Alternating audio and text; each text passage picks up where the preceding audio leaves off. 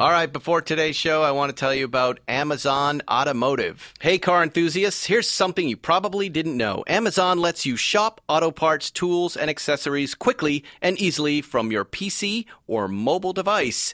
Plus, Amazon offers free shipping on millions of items for Prime members. Are you a Prime member?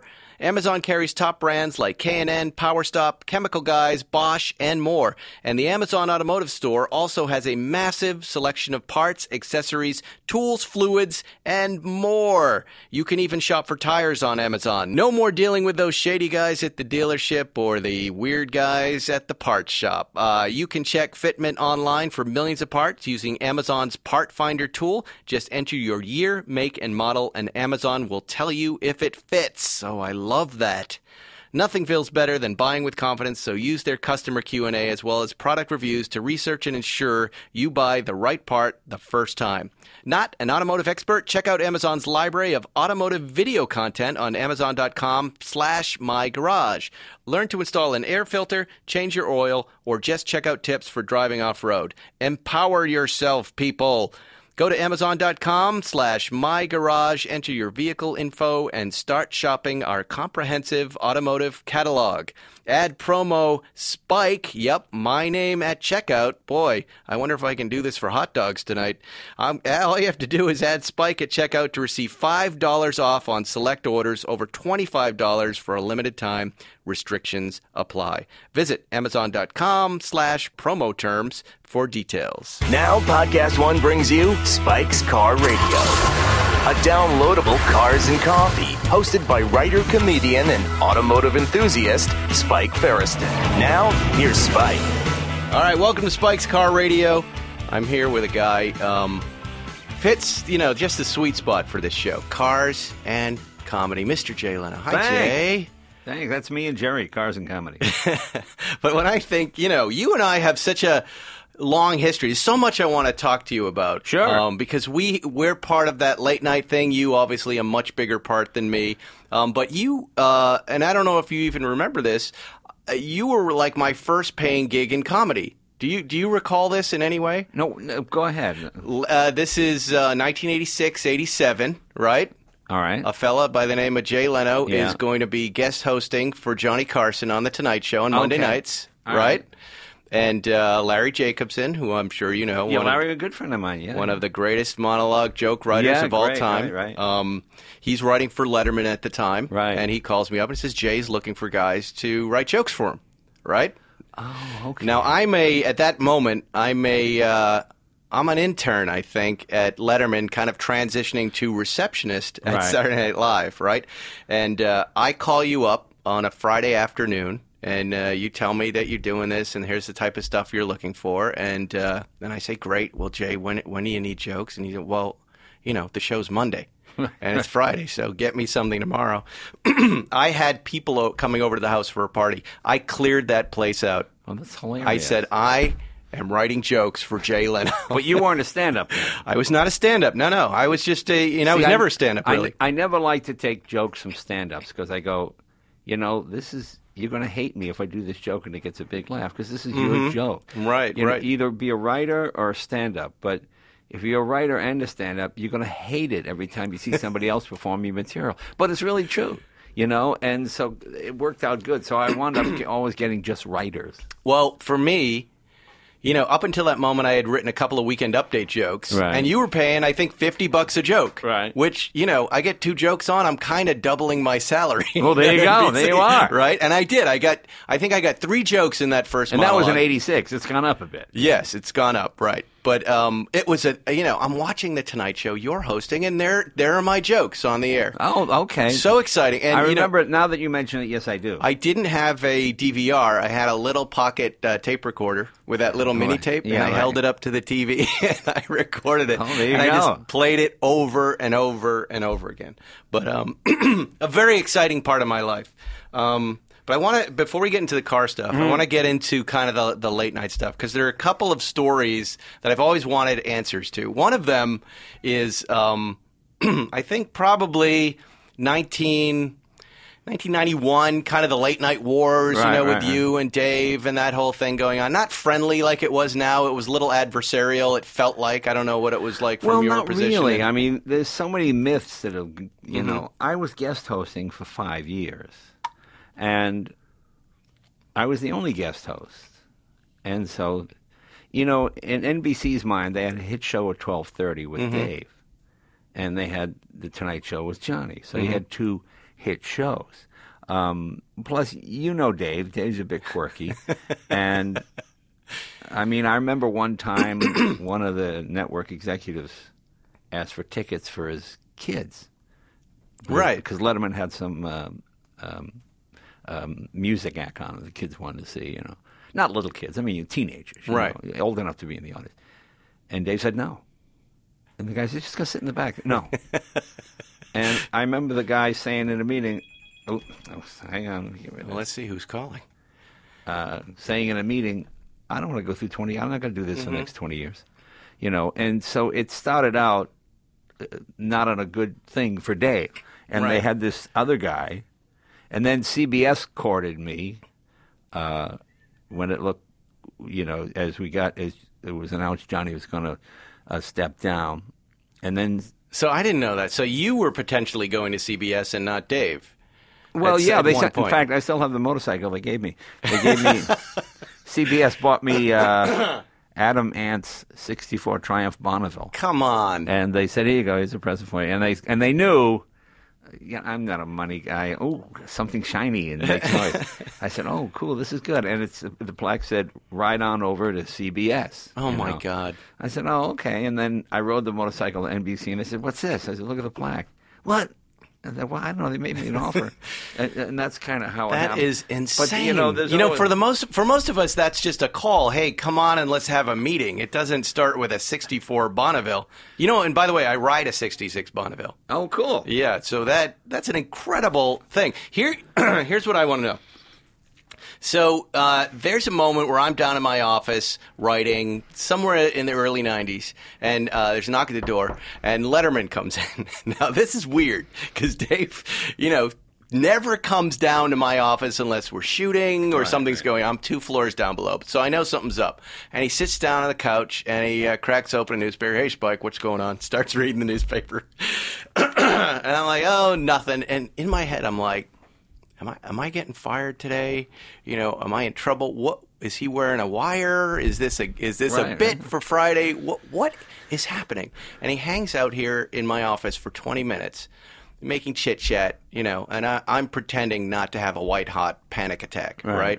Then he leaves and walks down the hall. So I call up Diamond or one of his assistants. Now I don't know if this is true or this isn't true. And I go, what the hell just happened? What is Letterman doing in my office?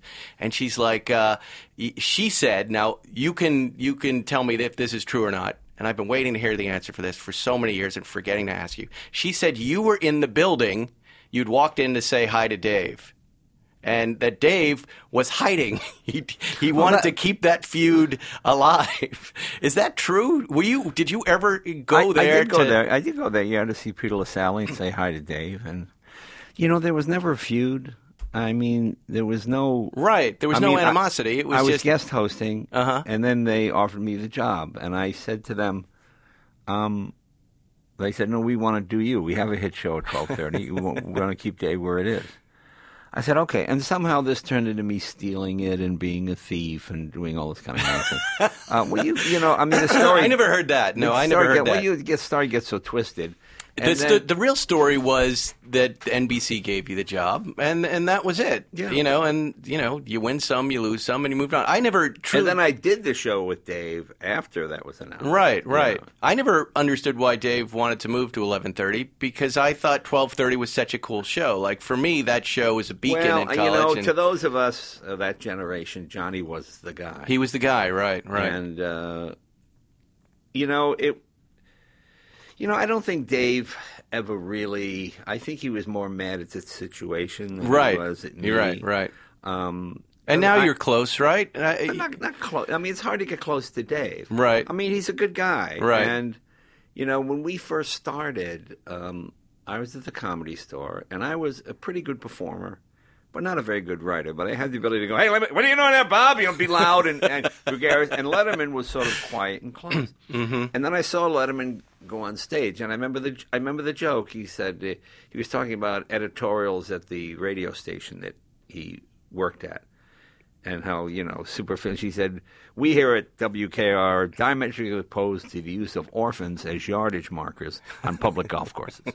And I thought, you know, I love the way he put words together. You know, I love the term beverage rather than a drink, adult beverage. You know, I thought Dave was just the greatest wordsmith. And I went up and introduced myself. And, hey, how you doing?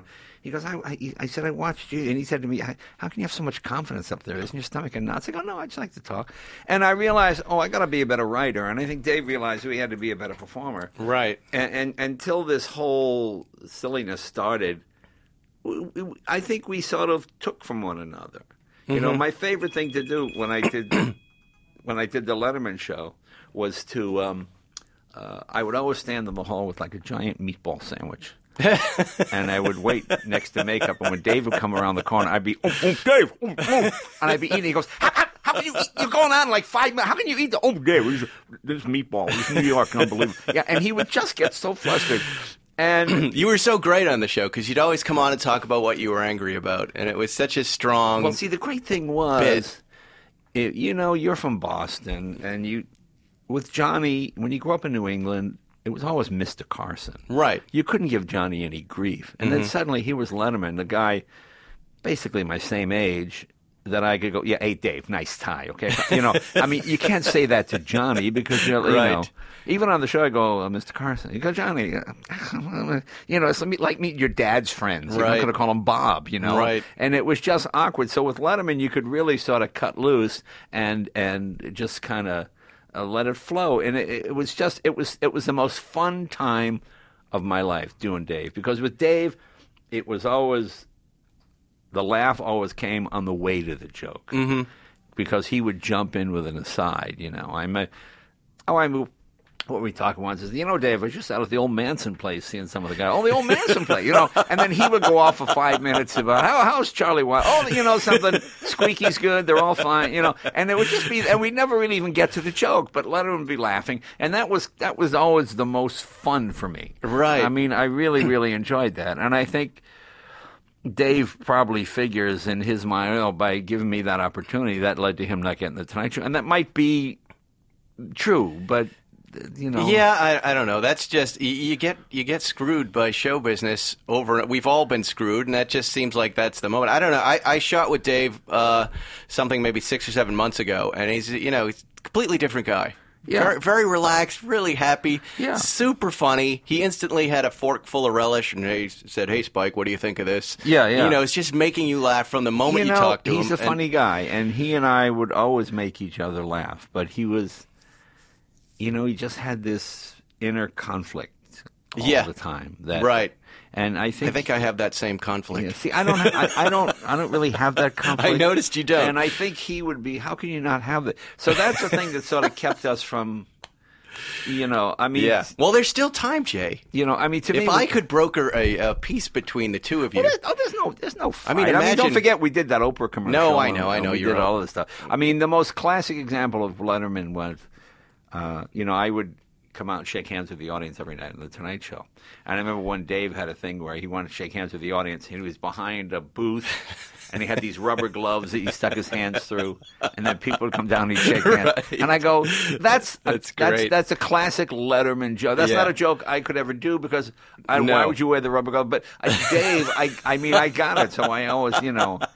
And even when there was all the, you know, most of the animosity did not come from Dave. It came from peripheral people, Howard Stern and all these other people that, you know, were Dave fans and jumped into the bandwagon. But as you know, you're on a show, you're in a bubble, you know, you're in that little bubble, and suddenly your reality is just that morning you walk through the door, and then what you read everywhere, what your producers are saying to you, and then out the door, and then you take action based on that. All right, we'll be right back with Jay Leno, and we're going to talk cars in a minute. All right, we've been talking about Amazon Automotive, and I can tell you, before these folks came on to sponsor us, I've had experience with Amazon Automotive, and I'll tell you what I loved about it. I had a light go out on an old Ferrari, right? An old Ferrari light goes out on a car. And I lose my mind when my cars are broken. So I went on to Amazon Automotive, and I searched for this thing, and guess what? I found it. And guess what? Because I'm an Amazon Prime member, they got me that part in 2 days. In 2 days. That's all I had to do. Live with my own broken light anxiety was for 2 days. Now you can do that too. You can check for fitment online for millions of parts using Amazon's Part Finder tool. And just in case you don't know what that means, is you find the part and sometimes you ask yourself, is this going to fit my car? Well, you go to their Part Finder tool and it just shows you. There you go. 1972 Ferrari GTC4. I know this is going to fit. I'm not going to get the part and have to return it. I loved it. And in case you want to try and fix your car too and save yourself a lot of dough, which I highly recommend, you check out Amazon's library of automotive video content on Amazon.com My Garage. The videos are there. If you've never tried to fix your own car, look, you can always bring it in and have them fix your mistakes. But if you succeed in doing this, using one of Amazon's videos, you are going to be so happy. Not only by how much money you save, but you're just going to love that car and Amazon more. So go to Amazon.com/mygarage, enter your vehicle information, and start shopping our comprehensive automotive catalog. Not our, theirs. You're going to love this. And don't forget, when you get to checkout, use promo code SPIKE to receive $5 off on select orders over $25 for a limited time. There are restrictions, but hell, you send me a message and I'll lift every one of those restrictions. Go to Amazon.com/promo terms. Go to Amazon.com/promo terms for details. You're listening to Spike's Car Radio. All right, we're back with Jay Leno. Jay, the 64 Triumph Bonneville, you still have that? Still got it. Never sell anything. That's the first rule. Really? Yeah. So you don't ever sell anything? No, I donate stuff, like for Wounded Warriors or something like that. We'll have an auction, and you get ridiculous money for... I mean, I had a little Fiat 500, and we got $600,000 for it. Not because it was worth anything or because my name was on it, but because the money was going to... wounded veteran. It was going to Fisher House, which is they build houses for veterans. But why not sell something? What is the feeling? Tell me about that feeling. What is that? Explain that feeling to us. The feeling is like, imagine every girl you went out with in high school, and you go back now, and they still look the same. And oh boy, that's good. That's good. And plus, the other cool thing about it is you sometimes in something lays fallow for a while, like Corvairs. I like Corvairs because they were like the poor man's Porsche, back in the day. And you don't drive one for a while. And then I'll be reading a car magazine about a guy who did something to it. They get in mind. It just feels like a brand new experience again. Right. And it really makes it fun. Plus, if you're reasonably knowledgeable and you like something, it'll probably go up in value. Corvairs, a little bit. Well, Corvairs have gone from $600 to $7,500 to $10,000. Wow, that's not bad. Yeah, but I think of stuff. I bought a Bugatti Type 37 for $150,000. Wow, and it turned out to belong to Pierre Veron, who was the Grand Prix driver. It was his car. He was a resistance war hero. In fact, Bugatti named their Veyron after him. Wow. And they asked me to bring mine to Pebble Beach to put next to it, and suddenly it becomes a $2 million car. Wow. So if you hang on to stuff long, if you buy interesting things, to that point, you have obviously a very big collection, and it starts to get very valuable. What happens after you transition? Not my problem. After transition. Can we get more L.A.? Can I have a kale salad, please, with a touch of I knew you would like that. No, but I'm serious. I have other friends with big... It's not my problem. But there's no plan. Oh, you don't have kids. I'll figure something out. Do you hand this off to your wife? Does she have any interest at all in cars? No. Is there going to be a Jay? No, that's the thing that drives me nuts when I go to car shows and the husband and wife have the matching Mustang shirt and pants. And the wife is down there, and she's tightening the exhaust manifold, and they go, no. She's a prisoner. Yeah. Yeah. She's been forced into that position. Yeah. But so it's not like we're not going to be visiting the Jay Leno collection afterwards. Is there some plan to? I mean, probably. I mean, what I have now is my garage is not open to the public, but if people make a donation to a legitimate charity, they give a tour of the garage. That's cool. And it's 100% of the donation. There's no money deducted for expenses, I mean, that makes me so angry, those kind of like those fake Wounded Warrior guys that, and you realize, 20% goes to help. 20%? That's it. What's the other 8, Right. Yeah. Yeah, so I try to avoid those ones. So I guess what I'm saying is you don't sell cars. You've obviously got a ton of them. People call me a Porsche guy because I collect Porsches. This is my favorite brand. Hence, that would be, a Porsche. Yes. They call you are. You are a Porsche guy. I am, but I like Ferraris, Land Rovers, right. and I have a sort of a minor in Ford Mustangs. I like those Massachusetts muscle cars. What are you? I like anything that rolls, explodes, and makes noise, basically. I find as you get interested in something, you want to know what came before that, what came before that, what came before that. So then eventually you wind up with steam cars and stuff from the turn of the century. I like the brass era stuff because 40 miles an hour seems like 100. Right. So explain brass era stuff for people who don't know what that is. The brass era stuff would be cars built before 1913 when they used a lot of brass and things like that. And the cars were hand assembled. I had a guy named Victor Christian on The Tonight Show back in the 90s. He was 106 years old, and he was America's oldest car salesman. So I bring him on the show, and I figure I'm going to drive my 32 Packard, to the show to show him. So I drive the 32 Packard, and he comes on the park. What year the Packard there? What year that? So 1932. 32. He goes, something? After 15, they were nothing but shit. And I go, and I couldn't. I thought, okay, and I just thought that was the ramblings of an old guy. But then I got a 1911 Packard and a 13, and they're hand assembled, and everything is lapped in by hand. You drive it. They're not fast, but they're precise, and they just feel so mechanical. When you wind the mainspring of a really nice old-fashioned pocket watch, it has that each click. Then you get a cheap one, just But the early ones, and you feel it ratchet each. And that's what driving these old ones are like. And I realized by 1932, Packards were still great, but they were mass-produced. The early ones were hand-assembled. And since he was 106 back in 91 or 92 when I had him on, he was old enough to remember that. And he, I thought it was just interesting. Yeah, it is interesting. Is there anything that you, in your collection, again, because I don't think I've even been by your garage. Well, you haven't invited me yet. You can come by anytime you want. I'd love to come by and see it because everybody I meet has seen it except for me. Well, you're welcome to come by. And then I think I might understand. But you've always, when somebody asks me about you, and what little I know about you as a collector, I always say you're a stories guy.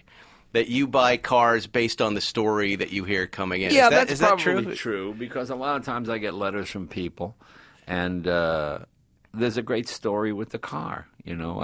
What's one of your favorite stories? Well, I have a 67 Chrysler Imperial, a car I would never buy.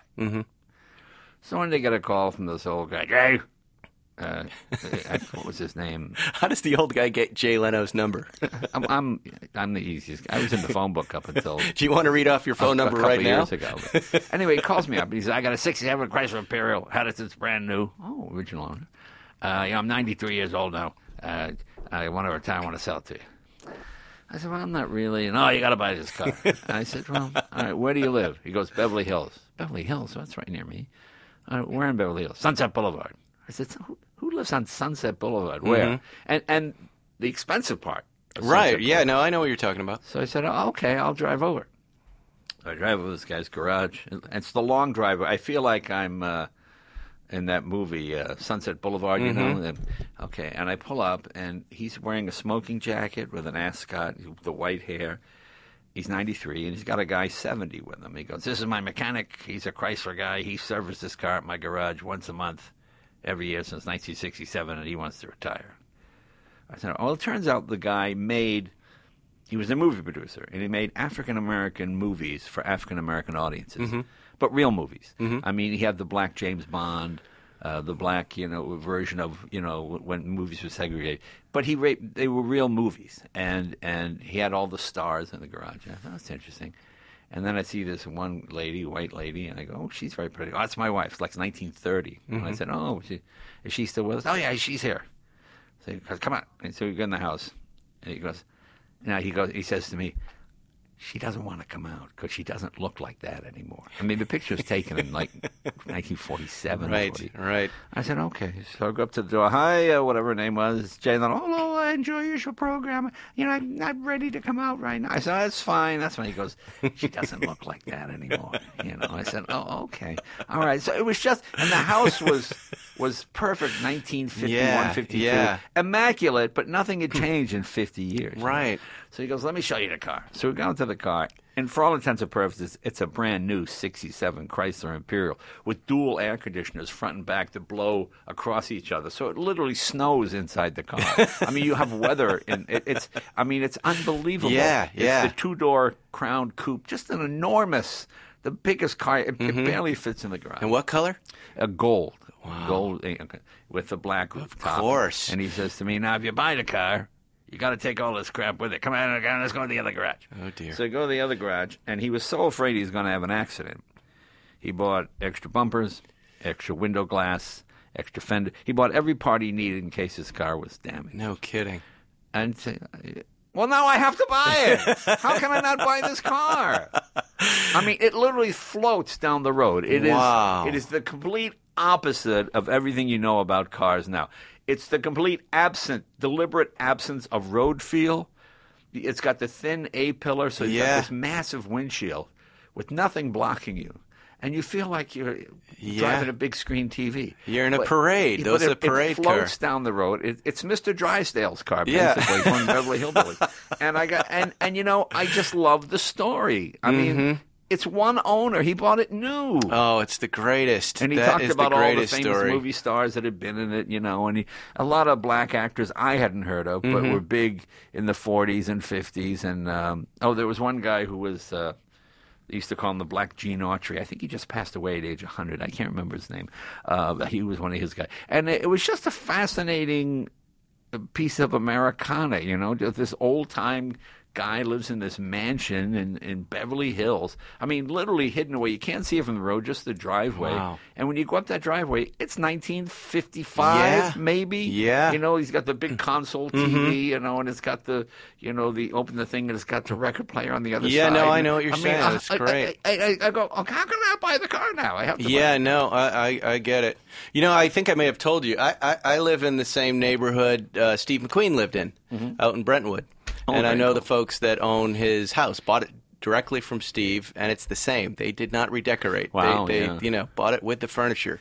And occasionally, I'm invited up there in one of my contraptions in my 66 Triumph Bonneville, and it's that same feeling you're talking about. Yeah. The castle, Steve's castle. The doors open, and you take this long, twisting driveway, and then you're in that driveway where he was photographed with his Lusso. Right. He had an old Land Rover Series 2A, which I didn't know. I have one of those. And you go on this little fantasy ride that, I like to think I'm kind of Steve McQueen in that moment, but I'm not. I would keep thinking that. But you've raised such an important point about this stuff. Like the experience of buying a car is something you carry with you every drive forward. Right. You don't really want to have a bad transaction, but this rich story that you're told and experience that day, you're going to think about that every time you drive. If I don't like the owner, I don't buy the car. Right. Exactly. I mean, because I like to think it's that I'm reminded of that idiot, you know what I'm saying? But, his skin flakes are in there. Yeah, every one of them has some kind of a unique story that just make it interesting. All right, so, what does Jay Leno look for? Is there anything that you've never found that you want? Collector car. I always say, is there something you're jonesing be for? happy with what you have. Just make sure you have enough. So it's about the number. But I would think at this point you've come across everything that you could possibly want. It's the same thing when I'm a great believer in chance. I've been married for 37 years, so I don't. But when I was single, I think you just answered that phone call. Honey, I'm just doing a radio interview. Oh, that's his wife right now. He's checking with her. What's it? This happens when we're doing car shows. I'll call back. All right. I'll call. Oh, okay. We're going to take a break right now. We'll be right back with Jay Leno. He's handling a personal issue. All right, I'm back here. I want to talk more about Amazon Automotive. If you're like me, you use Amazon pretty much for anything because you can be I'm always up in my office and I realize, hey, you know what I need? I need protein shakes. I need toilet paper and I need dog food, and I don't want to go to the store because I'm lazy. So I use Amazon. And I've recently found out that Amazon has an amazing automotive department. What does that mean? Well, here's what it means. They're carrying parts from top brands like K&N, PowerStop, Chemical Guys, Bosch, and more. Just that list right there, you know what those guys are doing. When you're looking for a car part, you get lost. And then, if you're like me, you go on eBay, you're not quite sure you're getting the right part for the right year car, or even if it's going to come, faster than 3 weeks. Well, with Amazon Automotive, if you're a Prime member, that stuff can get to you in is sometimes 24 hours. And once they get that drone operational, they're just going to drop the part right on your head the second you order it, and then you put it right into your car. You want to use Amazon Automotive. You can shop for tires there. Tires, people. Think about that. You're not driving to the weird tire shop and talking to those weird guys where they say, okay, sit here and we'll be done with you in a couple hours. And you look across the way with the magazine that someone took to the bathroom, and you just don't want to be there. What you do now is you go to Amazon Automotive, you buy those tires, they're delivered right to your door. No more shady guys at the part shop. But not all guys at the part shop are shady, but most of you are. You should know that. You wash your hands every once in a while. You can check fitment online for millions of parts using Amazon's Part Finder tool. Just enter your year, make, and model, and Amazon will tell you if it fits. So go to Amazon.com/mygarage, enter your car's information, and start your shopping experience with their comprehensive automotive catalog. Add promo code SPIKE, S-P-I-K-E, at the checkout and receive $5 off on select orders over $25 for a limited time. Restrictions apply. Visit Amazon.com/promo terms for details. And speaking of automotive, don't forget, Car Matchmaker has successfully transitioned. I know, Jay, you don't like to say that, but it's successfully transitioned from a dead network, Esquire, to NBC. We are going to be on NBC Sports. Our run has already started through the month of October. All you need to do is, I think we're wrapped around Formula One racing and NASCAR. And look, if we do well, if you folks watch, I know you've seen the first 3 seasons of the show. They're running them again. If we do well, season 4 is on the horizon. We're almost there. Car Matchmaker on NBC Sports. Look for it when you're searching your DVR for shows. And here's what, I want you to DVR every single one of these and watch these shows. And I promise you, if we do well, we will be doing a season 4. So look for Car Matchmaker on NBC Sports this October. All right, let's talk more to Jay. You're listening to Spike's Car Radio. All right, back here with Jay Leno. Again, thank you for doing this. This is really exciting for me to have you here. We were talking about cars that you were looking for. Apparently, you're not looking for anything, but I know you just got the new Ford GT. Amazing. And brought it out to Trancas at the Cars and Coffee and made a big splashy exit from the car with your Nixon fingers up in the air. There you go. I saw it on Instagram. It was super cool. Tell us about the car. You're liking it? You've been in it for how long now? A couple of months. Very impressed with the car. How did you get is this the first one that was delivered to a customer? It's one of I bought one in 2005, car number 12. Okay. What happened was in 2005, the first 10 cars went to members of the Ford family. Number 11, I auctioned off for charity, and then I got to be able to buy the first number 12. And so I asked if this could be number 12 too. And so they did that. And then why 12? Just because the first one was 12. I see. Just matching serial Just numbers. matching numbers. You're doing that game. Numbers. Seinfeld does that too with these yeah. numbers, but he believes that some numbers are lucky. Like if there's a 9 in it, or if it adds up to 9, that's going to mean good fortune. Yeah. Okay. We'll be back with Jerry some more. Yeah. I've now absorbed that too. I look for that too, but I don't care. But continue.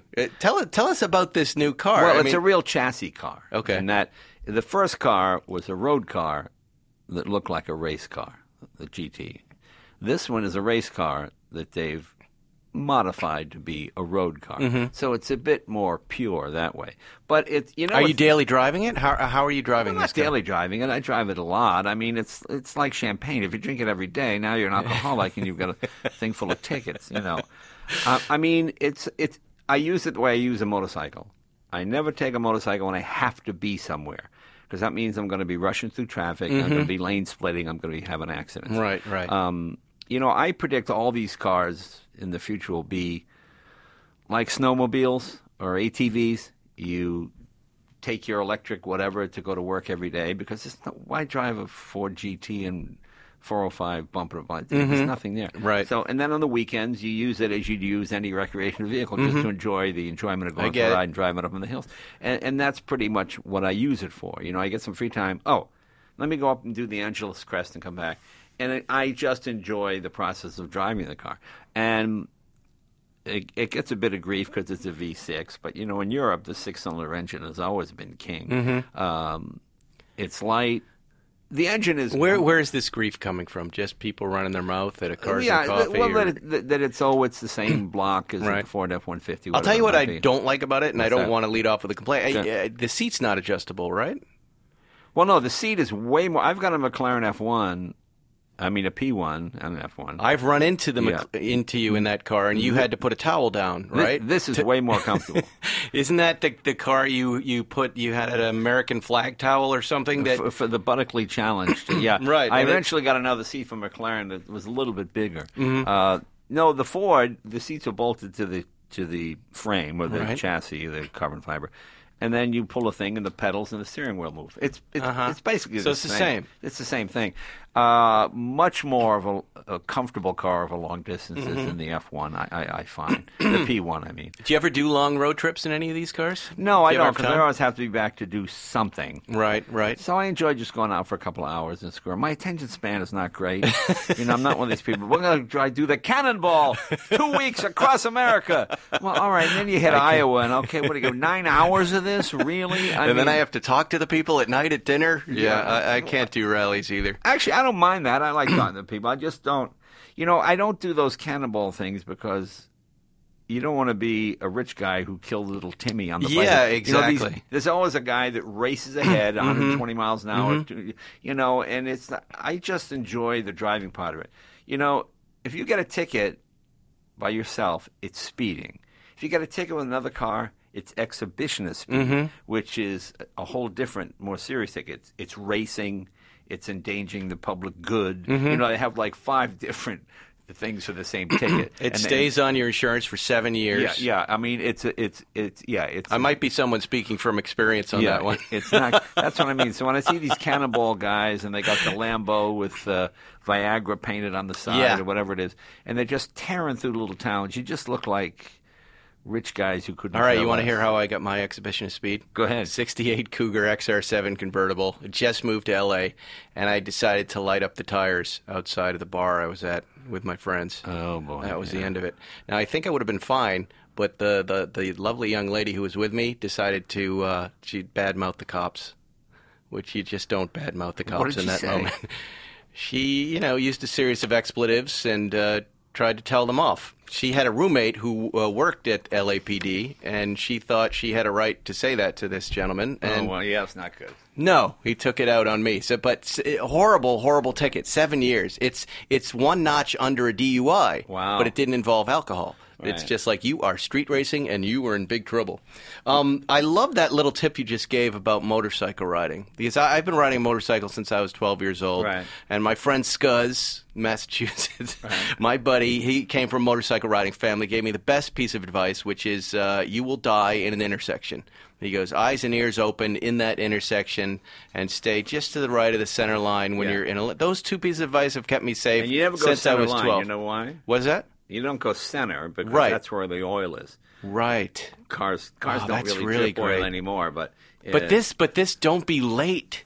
Yeah. If you're late, don't take a motorcycle. Right. Yeah, that is a great tip. Yeah, you don't do that. You don't do that. How much are you on a motorcycle these days? A lot. I figure, I'm 67, so I got maybe one good crash left. You know what I mean? Because when you fall down now, Jesus, it hurts. Oh my God! Ow! It's like weeks of ow, jeez, ow. So plus, I'm driving 100-year-old bikes that really don't have brakes. Yeah. So you learn to use accident avoidance technology. Yeah. Excuse me, red light. Excuse me, sorry. Excuse me, coming through. You just have to be careful. I like the old super bikes from the 20s and 30s that are the most dangerous contraptions, but they're just so sexy and fun. But I am riding a lot now because I figure, what have I got? Maybe 5 or 6 more years of riding before stuff really starts breaking. Right. All right. Well, we're going to take one more break, and then we'll be back to talk to Jay about his new CNBC show, new season coming up. Has that been announced yet? Well, you know what it is. It's really the same season. They just split it into 2. We shot 6. Well, but you're headed into season 4.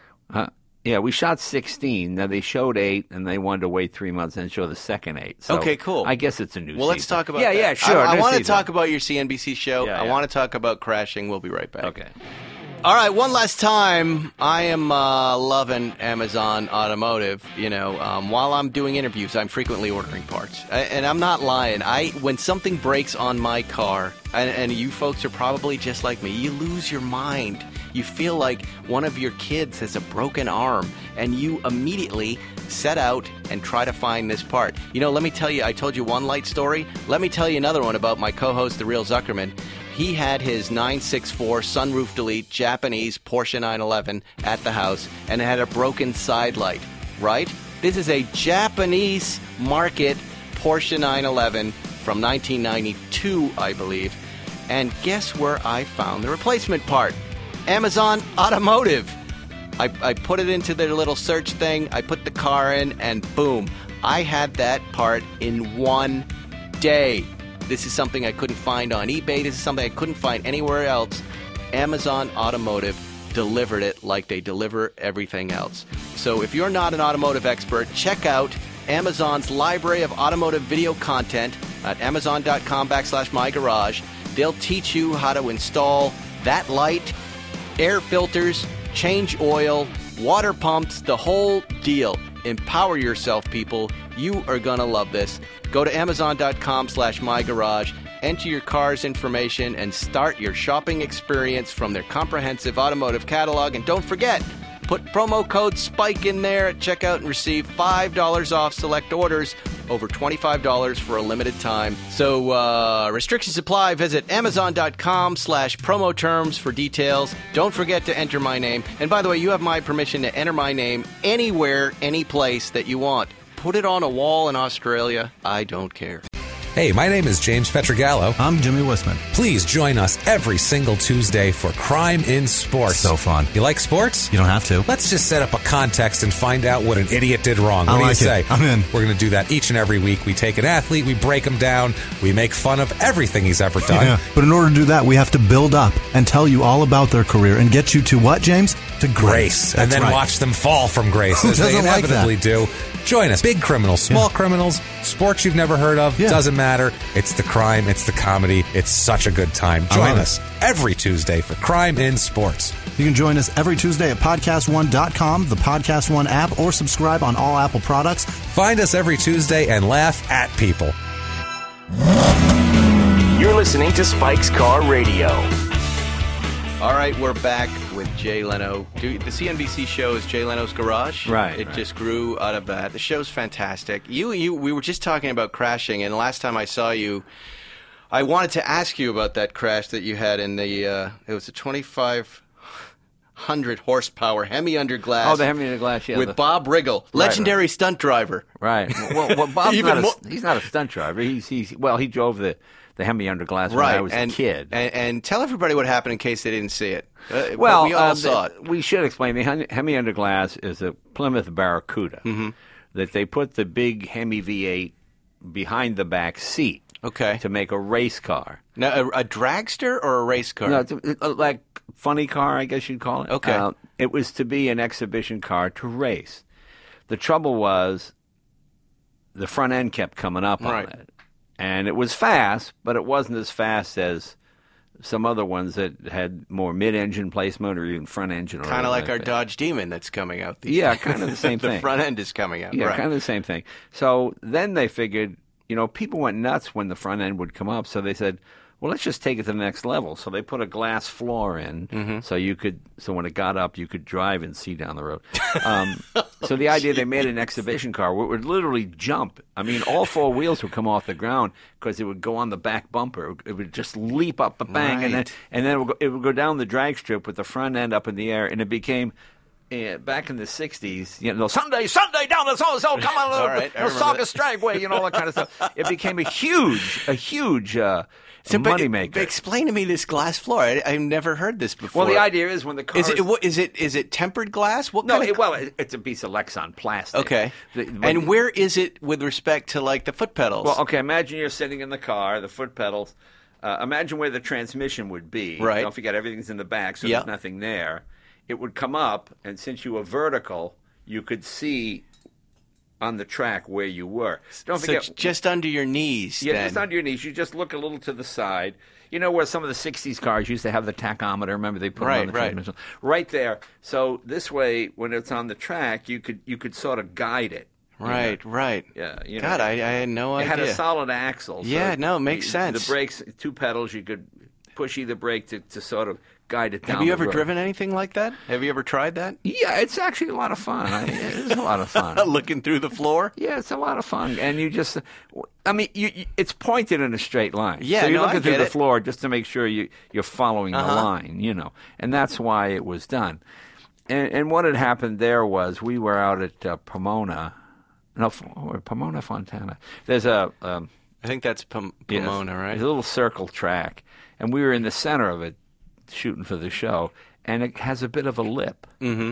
And Bob got a little sideways. So we have Bob in there. He's how old at this point? Bob Riggle. Bob's 81. He's 81. He's showing you the car. You hop in. Yeah, we were filming it. Right. And it got a little sideways. It just boom, boom, went over. But it showed you... Did you see how he minimized that, Will? Did it just boom, boom, boom go? Are you guys... Well, we had all kinds of safety equipment. Google this clip. Because this blew my mind. This crash blew my mind. Because, on Car Matchmaker, I'm constantly in the passenger seat with amateur drivers, cameras in their face, a producer, and me yammering at them in traffic. And I'm afraid of dying. Well, that's the first rule I tell my people. Don't kill the host. This was my worst nightmare. And if you've Googled it, you're looking at it now, you'll see what I mean. It was really funny because we rolled over. You rolled and you rolled. Nickels in a coffee can. Right. And then the doctor comes over and says to Bob, "What's your name?" He goes, "My name's Bob Riggle. I'm 81 years old." He says to me, "What's your name?" And I said, "My name is Bob Riggle, and I'm 81 years old. One of these two men is the real Bob Riggle." Oh, my God. Let's play to television. And it got a big laugh. So I instantly called Jerry up, and I was like, "Did you see Leno's line after the crash?" We were like, "Genius. It got a good genius." laugh. The other little thing I noticed that really made me admire you in that moment more was the presence of mind of tucking your arm in. Oh, yeah. I got to have my arm out. And I was holding onto the window. So I realized once we started to go over, my arm's You're watching that clip, and you've got that arm, because if that arm goes out the window, you're losing. You answered your phone again. Oh. There you go. Oh. That's Mike. Mike, I'll call back. Radio show. We should just take calls. Mike, do you have a question? Mike, you have a question? No, I just thought that was the coolest. And as I was telling you... Actually, it was like the most played automotive clip of like 2016. It's insane. And I told you, I think, when we were chatting last week that I had busted my rib shooting something with Tony Hawk on an electric skateboard. I crashed at 30 miles an hour and busted a rib for this pilot I was shooting at. And that was earlier this year, and I'm still feeling it. I know, it really. And when you're 68, it really I'm hurts. 53, and I know. Yeah.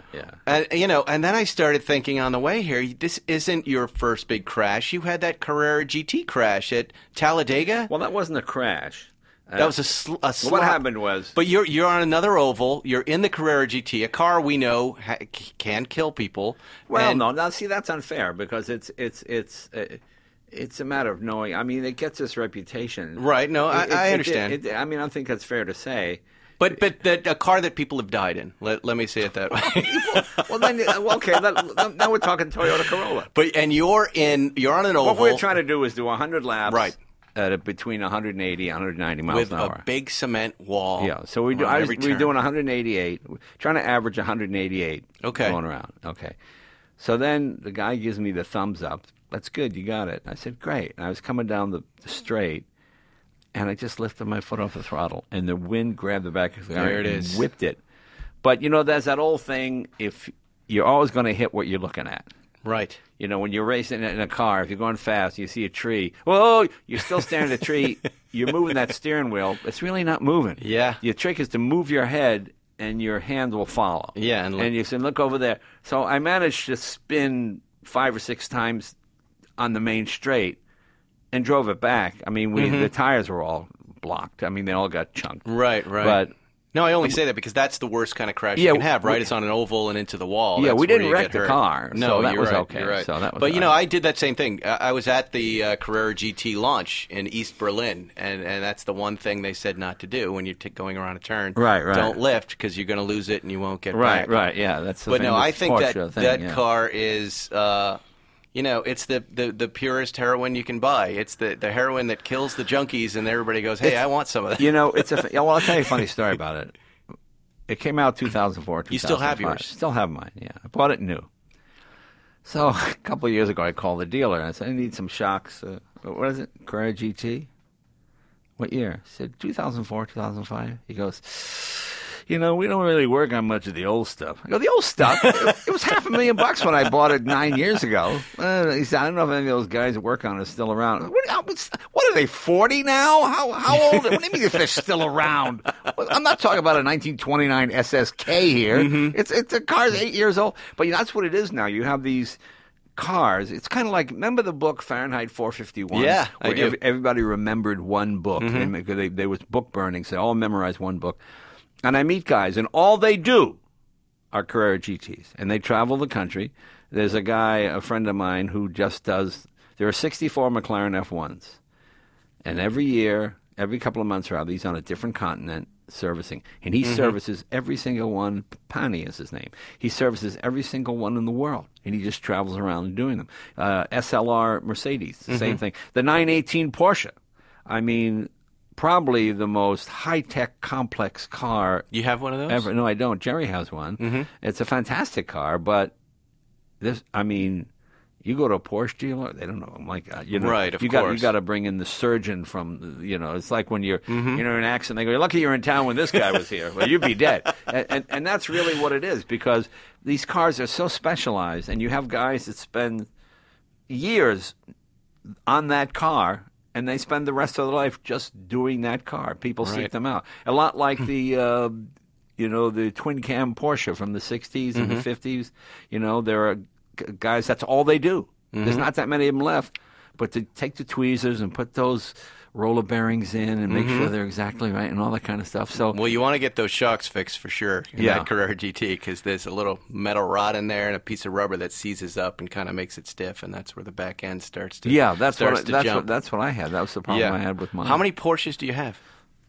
I'm doing a 911T, a 71. Really? I have a 3. God, I'm so obsessed with those today. Yeah, that's what I'm looking for. They're really. I found this one in Beverly Hills. Again, the story. Woman calls me. Well, what color? I call it baby poop brown, but it's sepia. Sepia which brown. I hated it, and then I owned a sepia brown. Once I buffed it up, I like this. So But you will hear baby poo from every woman in the neighborhood. But it's an original. It's a one-owner car. Black and tan interior? No, tan interior. And the owner stored it in his mother's condo right around the corner here in Beverly Hills. Put it in there in 96. And, got married, moved away, got sick. And then he died. And it sat for 20. When I went to look at it, it had 4 flat tires and no keys. And mileage? 52,000. And we took it back to my shop, flatbedded it back. Not a drop of rust. Nothing on it. Nothing on it. So it was a good deal. Yeah. That's amazing. Yeah, it was $25,000. I mean, I'm trying to buy back my 911T that I stupidly sold because I did not listen to Jay Leno. And I am currently getting screwed on that deal. I decided to go through this dealer who sold it for me and who I sold it to originally, and now he's holding me hostage. Yeah, he's holding me hostage. But I think the 911T, especially 70 to 73, is the perfect, just relaxing 911. Yeah, all I've done to this one, I put the twin plug head on it. We've taken it to 2.5. You're going to hot rod it. No, not really. You just want it to go a little faster. Massage it a little bit. Right. 2.5, not 2.7. That's a lot. Yeah. Just to give it a little bit more oomph. And a wonderful driving car, very relaxing car. My 356, twin cam. It's so funny. Those older cars, you get in a new McLaren or Ferrari and that stuff. You step on the gas and okay, what? Now you're doing 130 and you're in jail. You get in the old Porsche and it's fun just to watch that needle sweep across the track. You just hear it. You can enjoy the music as the revs grow. And I've got a 1964 Honda 600S, this little sports car. It's a 600 cc's. It's 54 horsepower, twin cam, roller bearing crank. I mean, if it said Porsche on it, it'd be $1 million. The red line is 9,500. Wow. And it just screams. But you're only going 50, 60 miles an hour. But it's just a lot of fun, the sensory experience. I get so annoyed with these cars. And we pipe an exhaust-like noise through the speakers so it sounds like... Oh, yeah, forget that. All right, and why don't I get a love doll, too, and just play with that? You know what I mean? I mean, it doesn't... I mean, you're missing out on the whole experience of the car. Is it true that you won't buy a Ferrari? Do you own a Ferrari? No, it's not that I won't. No, it's not. In the 80s and 90s, I always tried to buy them. I would see one advertised, and I would go look. And they all had 27,000 miles. Even if they had that in 72, they have that now. And I'd like to buy it. Well, I'm not doing Mr. Hakaka, who's in Pakistan, is the current. What? Yeah, okay. And, I think they're wonderful cars. I mean, they're unbelievable. I've driven the new Enzo. The Enzo. Well, I don't mean the new stuff, the old stuff. Yeah, even the F40 I love. But, when Ferrari was the only game in town, there was a bit of arrogance with a lot of the dealers, Italian air in the tires and don't do this. And you got to buy 2 Mondials before you can buy this. And I don't want to give Ace, the salesman, $10,000 in an envelope. Can I just buy the car? That was... That's still going on, by the way. Well, that was the great thing about Porsche. When I bought my McLaren, my Carrera GT, they brought it to my garage in a flatbed. There you go. They sent over 2 mechanics. Right. We put it up on the lift. They showed me how to service this, how to take out the battery, how to do this, how to do that. No kidding. They showed me the jacking points. And I felt like a customer. Right. Every couple of weeks, your Porsche is being built right now. Here's a book.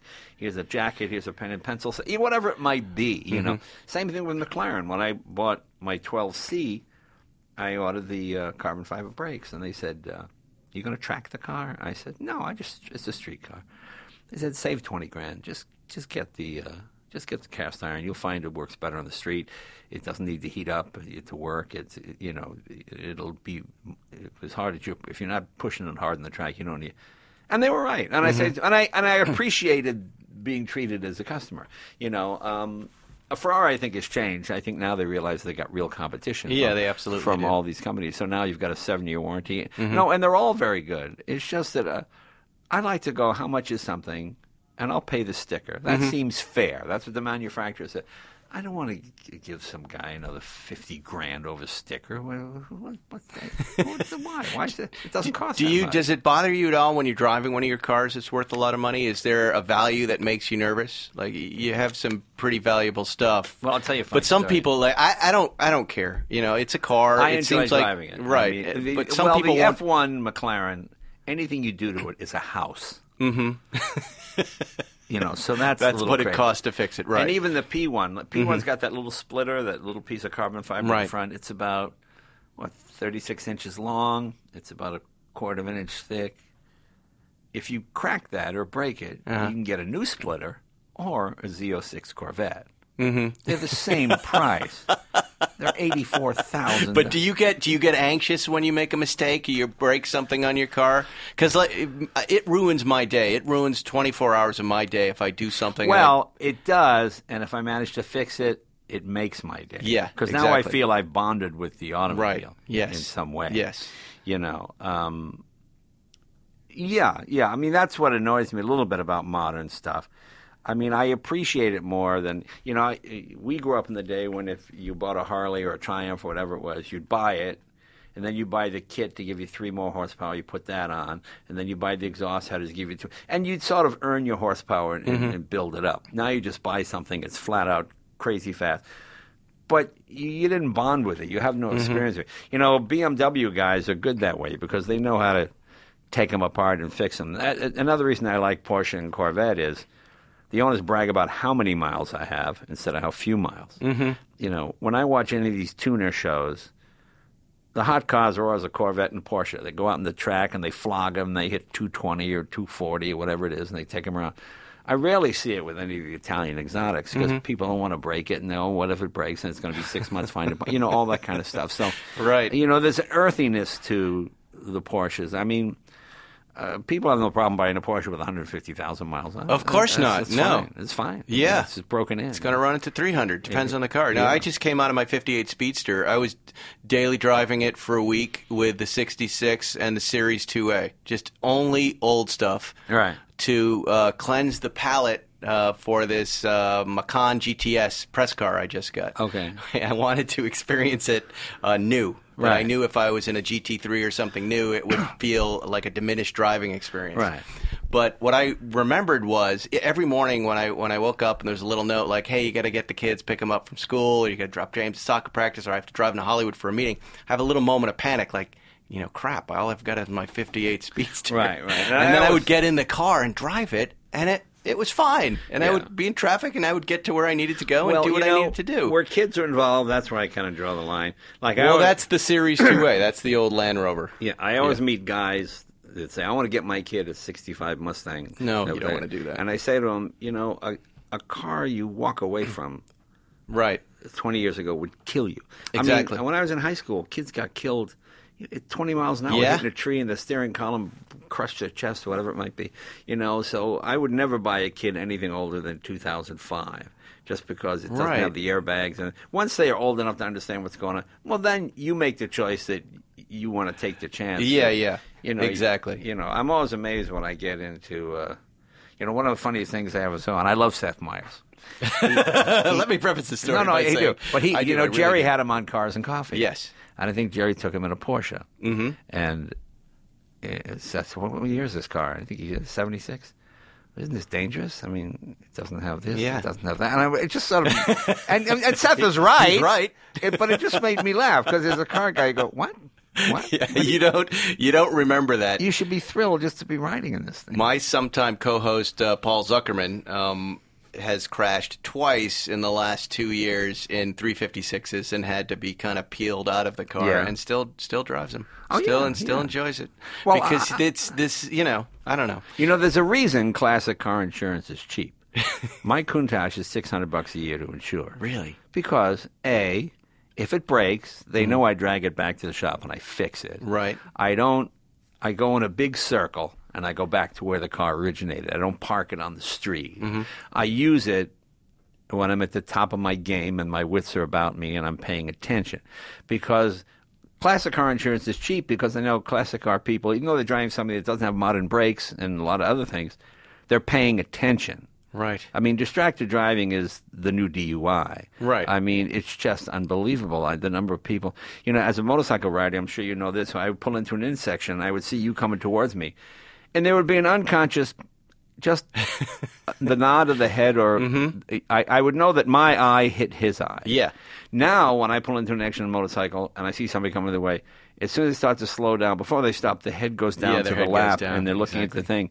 And I go, hey, beep, what? Oh. And they wake them up. So that's why, driving an older car in some ways is safer because, A, you're into it, you enjoy it. You're not, I got to get to the thing. Where's the piece of paper? Where's the, Let me ask you, we got to go in a minute, but let me just ask you one other thing about your garage. Because you have, again, I haven't seen it, but I've seen evidence of what you're doing down there. I remember once I saw you down at Santa Monica Airport, and you came over with this Oldsmobile Tornado, I think. Tornado. And you said, very proudly said, I made these wheels. Oh, yeah, we did. Yeah. I made the wheels. And then somebody else told me, oh, yeah, Jay's got a 3D printer. He's 3D printing parts. Give me a sense of your operation down there, if you would. Like, how many guys do you employ? This is a real working, functioning garage. It's a real function. Do you paint there? Can you restore there? We do paint. We do interior. We do we do everything. Wow. With the 3D printer, we can make all the parts. So you're just a self-contained operation with the exception of these specialized cars. You send stuff out to be done, and someone's nice enough to let you use their paint booth, and then your car comes back and there's dust in the paint, and you can't yell at the guy because he let you use his booth. In fact, his booth wasn't clean or whatever. Are you putting on a mask and painting cars? Well, the guys do at the shop. I don't. I would like to. I used to. Now I'm kind of got to pay for all the stuff, so you got to go work. But it works out good. I mean, all my guys have 100% health care and all that kind of stuff. Wow. All dental, all that. That's really cool. What about a franchise? Jay Leno's Garage. Yeah, you want to lose money. You want to lose money. Don't make your hobby. I knew a dentist who always wanted to open a hot dog stand. And he opened one in one part of town. It did okay. And then he opened another one in the other part of town. It did okay. And he spent his life running between the two hot dog stands, thinking he's going to be a franchise. And he lost his dental practice. He lost it. You know what I'm saying? I mean, to me, it's Did he lose the hot dog practice? Well, that soon after. But, I like to make love. I don't want to be a gynecologist. There you go. Okay? Jay Leno, everybody. You know his show, of course, on CNBC, Jay Leno's Garage. You know him. He's a fantastic car guy. He loves talking to people, so feel free to say hello to him next time you see him. Jay Leno's Garage, a show we never did talk about. Well, we don't need to promote it here. Jay, thanks for coming in. I got to come back again. Real quick, before we go, when you're looking to buy a car, you want to make sure that you're getting real pricing on actual inventory. Unfortunately, a lot of times, this isn't the case. People configure cars online only later to find out they're not available. This just happened to my brother. Well, with TrueCar, you get real pricing on actual inventory. This is not pricing offered by TrueCar, but pricing from an actual dealer. And not just any dealer, but a TrueCar certified dealer. This is a carefully curated network of dealers committed to transparency and offering you a competitive market price. Using TrueCar, you can easily find the car you want. Next, TrueCar will show you what other people in your area paid for the same car you're looking for. Now you know what a fair price is, so you can feel confident. And don't we all want to feel confident?